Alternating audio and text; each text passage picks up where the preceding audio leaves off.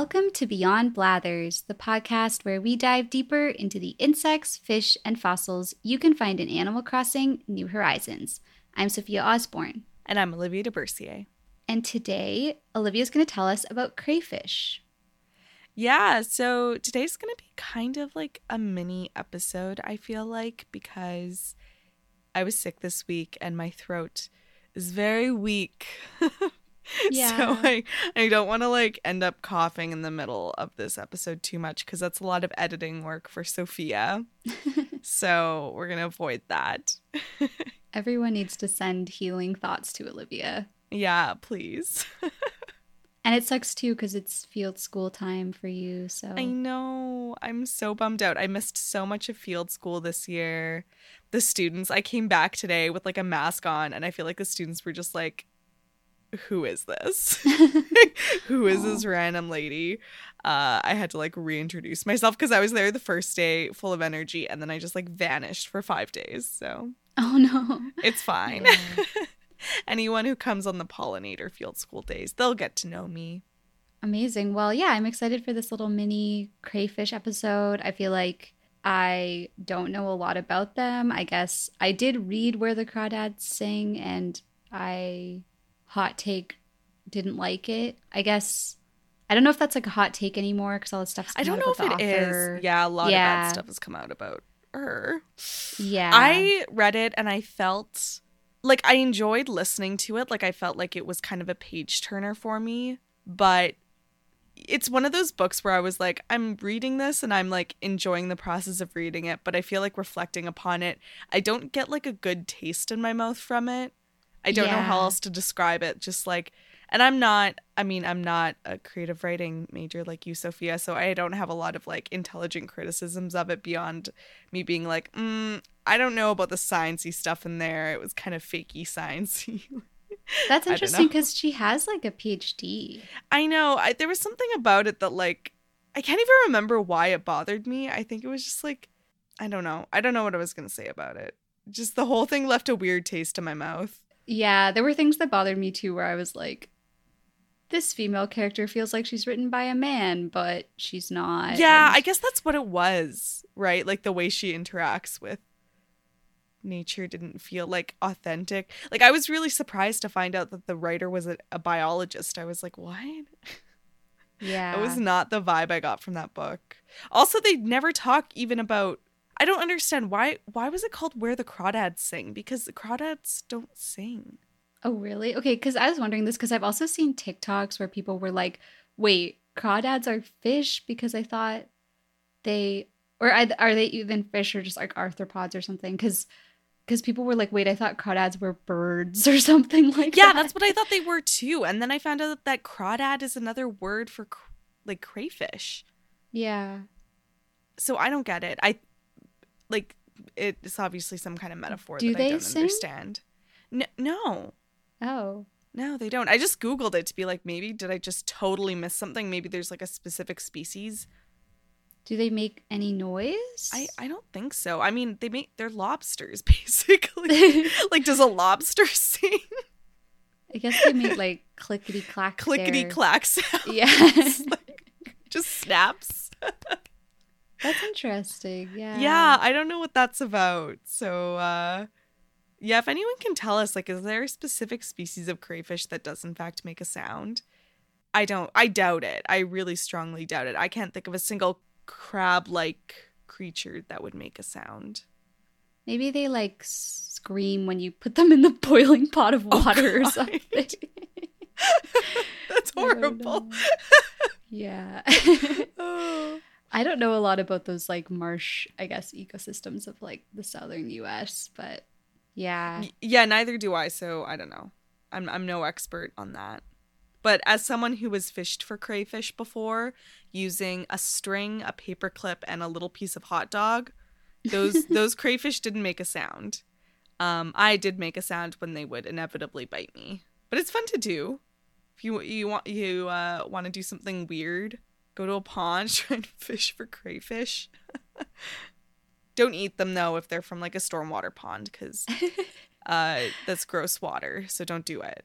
Well, I guess let's see what Blathers has to say about crayfish and then we can get Wow, into we've it. really talked over Blathers today. Yeah. So if you bring a crawfish to Blathers, he'll say, "Oh, hoo, so you have found a crawfish. Neither crab nor lobster, crawfish evolved in an interesting manner. Beware their fearsome pinchy pinchers. Behold their many legs. I say, it is a bit bug-like. Eh, what? The more I look at it, the more unsettled I feel. Let's be done with this and never speak of it again, shall we?" Wow, that was no information. It Like, was super, actually. like, okay, let's move on. I do not see it. Please just put it in my museum and I never want to see it again. I feel like the Animal Crossing copywriting team kind of gave up with this one. They were they I'm were not just going to be looking at the any research for this one. Not gonna lie, it was really hard to find research on crayfish. So I feel like if I was the Animal Crossing team, I may have just given up because you search up crayfish and it's all like recipes and stuff.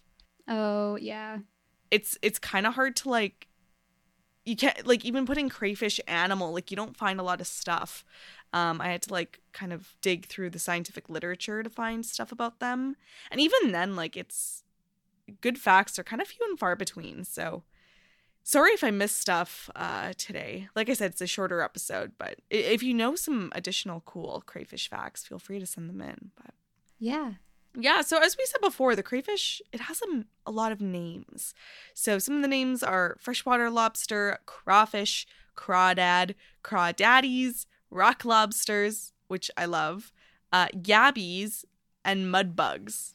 But there's a lot more names than that, depending on where you are. Wasn't there that episode of, was it the newest season of Queer Eye, where they like help that guy who has a restaurant? He's like a Cajun. And, yeah. yeah, and it's like Crawzaddy. I really like that one. Yeah, that's a good name.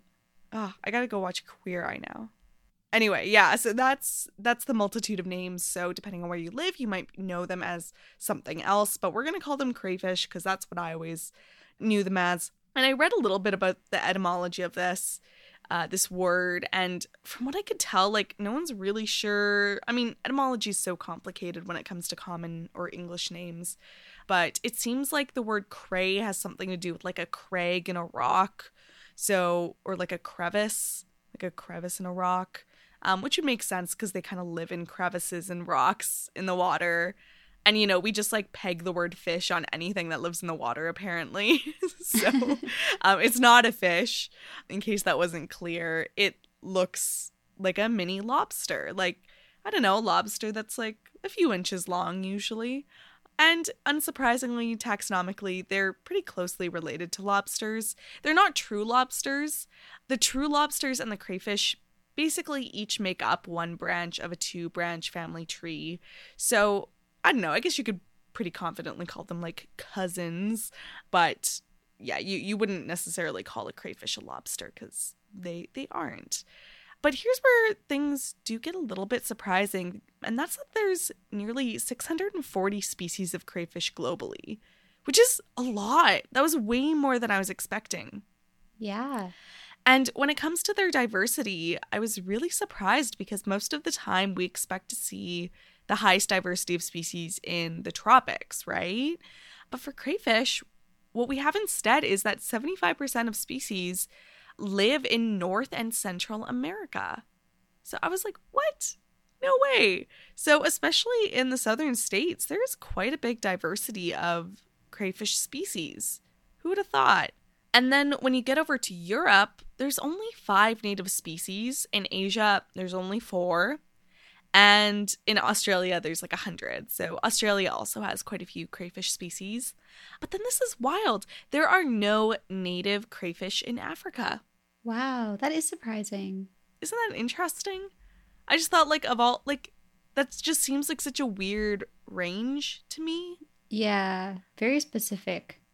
Now, this doesn't mean that Africa has no crayfish, and it doesn't mean that you're only going to find 4 species of crayfish in Asia, etc., because crayfish are notoriously invasive. So there's a lot of like non-native crayfish species in all of these places. So just keep that in mind as well. The biggest crayfish I could find is the giant Tasmanian freshwater crayfish. It's actually the world's largest freshwater invertebrate, and it basically just looks like a big, kind of dark colored stream lobster. Unfortunately, this species is endangered because of pollution in its habitat. It's got a pretty small range in the first place, and they've been over harvested where they live. But I thought that was kind of neat. Like, imagine this giant lobster. You're just like dipping your toes in a pretty stream in the forests of Tasmania, and then there's just like a giant lobster that pops out, bites your toe. So I don't know. I don't like to imagine. I don't that. think I'd want that. Lobsters are pretty creepy. It's kind of wild we eat them. Like when people turn their nose up at eating bugs, I'm sort of like, okay, yeah, but you're gonna eat a lobster? That is the weirdest looking thing in the world. I like. But maybe if there were giant bugs that were like as big as lobsters and crabs, that would be more normal to eat because they would be super fleshy, you know? Maybe it's like the crunchiness of bugs. I don't know. Yeah, like, I don't know, because, yeah, with lobsters and crabs and I guess even shrimps and stuff, it's like we're not usually very disturbed to see them in their shell and take them out of the shell ourselves and everything, which is interesting. Yeah. Man, I could eat a lobster roll right now. I would love to I'm eat actually a pretty lobster hungry, roll. yeah. I could go for some crab. Yeah. Ugh. Okay. So, what kind of environments do they live in? Is it similar to lobsters and crabs? Yeah, so crayfish live in freshwater and brackish environments, which is to say that while they are generally found in purely freshwater, if you have areas that are a little bit more saline, a little saltier, maybe areas where some rivers spill out into salt water, that sort of in-between zone can have some crayfish that's brackish water. But generally, they like to live in streams, rivers, ponds, and lakes. And most species don't do well in polluted water, although there are some pretty tough species. Like I said, there's 600 species, so there's a bit of variation in their habitats there. Many crayfish will actually dig burrows to live inside either for most of their lives or to sort of duck into every once in a while. And depending on the species, these tunnels can be quite complex, and they can also be topped by these cute little mud chimneys. So if you see little mud chimneys in or around water, you know, that might belong to a crayfish. The other thing, too, about crayfish and how they live is that they're usually nocturnal, so you're most likely to see them active in low-light settings. You may even see them crawling on land as they look for new water bodies. It does sound very insect-like with the burrows and everything. Yeah, the more I read about them, I was like, oh, wow, the lines are really blurred here, I feel like, in some ways. And so what are their young like? I guess that's kind of a thing with arthropods is, I don't know, interesting life cycles. Yeah, and these ones had a more interesting life cycle than I was expecting. So when crayfish lay their eggs, they attach the eggs to the mother and with kind of like a gluey, stringy thing. And those eggs look kind of like a little blackberry cluster. And at this time, the mother is referred to as being, quote, in berry, which I think is so cute because it's like pregnant, but you're in berry and you have these little berries stuck to you.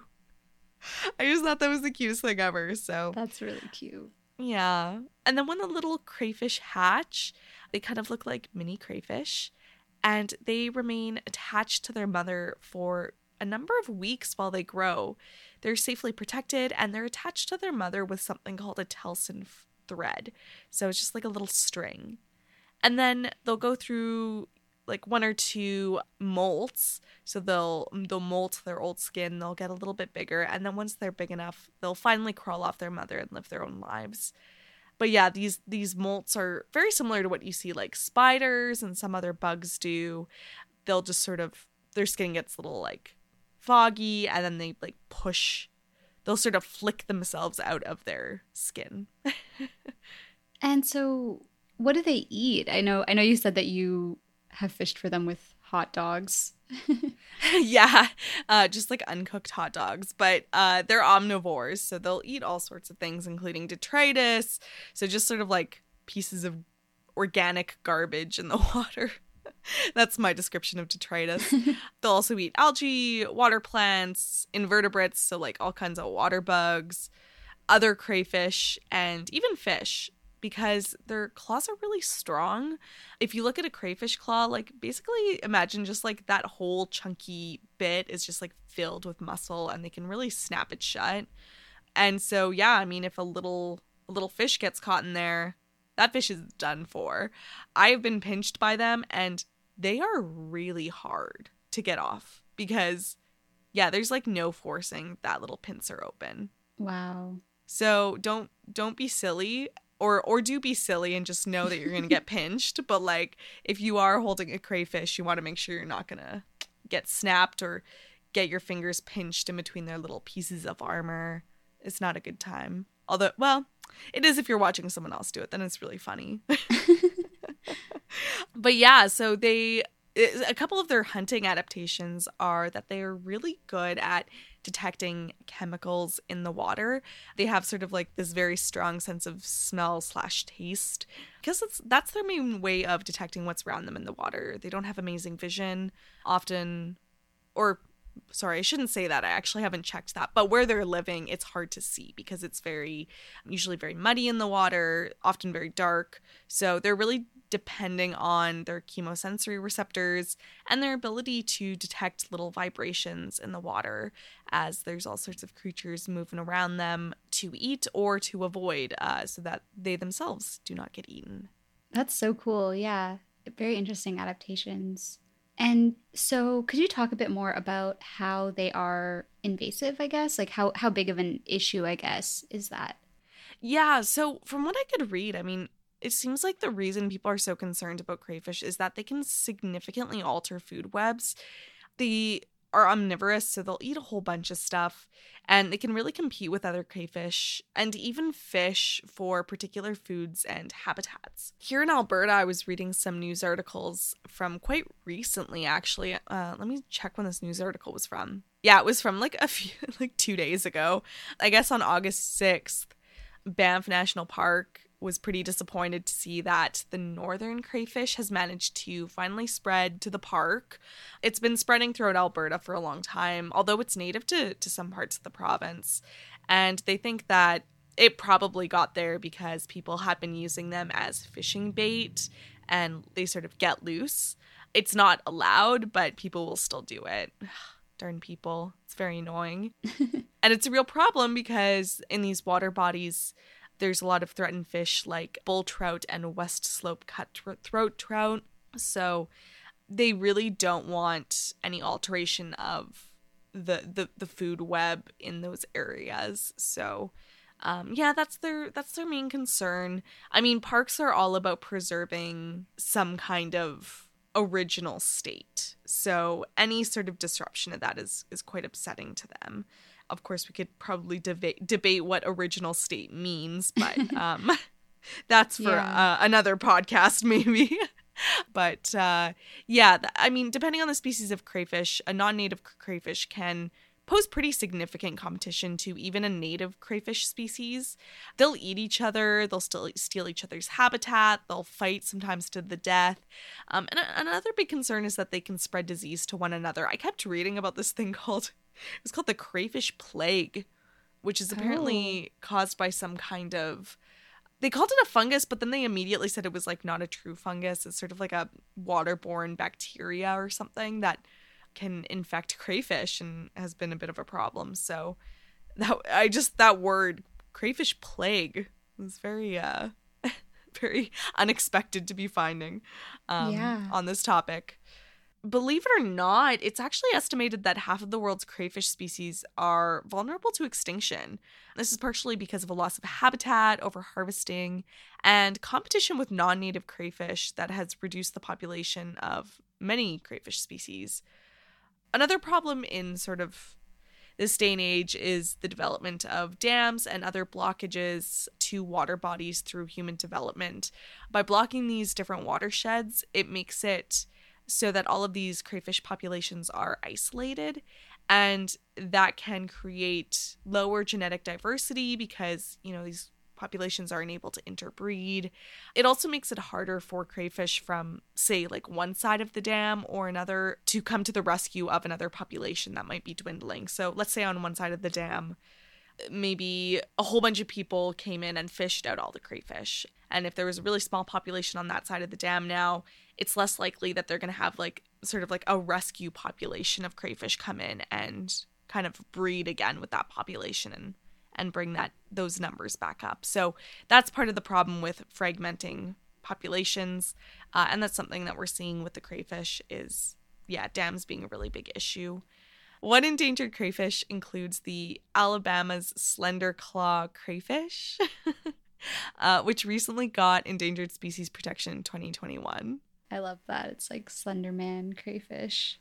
Yeah, it's such a funny name.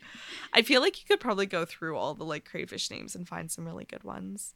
The slender claw crawdaddy. Crawdaddy. Yeah. Crawdaddy. Crawdaddy. Anyway, so I was reading about this crayfish, and according to the Center of Biological Diversity, they said, quote, most of the crayfish's habitat was flooded when the Tennessee River was dammed to create a 69,000-acre Lake Guntersville in 1939. The slender claw faces ongoing threats from silt and sediment, which fill in the spaces between rocks the crayfish use for sheltering and harm its food sources because mayflies, caddisflies, and stoneflies also need clean water. The slender claw is also threatened by competition from the invasive virile crayfish and by water pollution from poultry farms and other sources. Just working together to keep silt out of streams could save hundreds of species from extinction if agencies would prioritize stopping it. When mud runs off into streams, it ruins habitat for animals that live on the creek bottoms and ruins clean water that everyone needs for drinking, fishing, and swimming. There are thousands of sources of silt into streams, but that also means there are thousands of solutions to keep it out.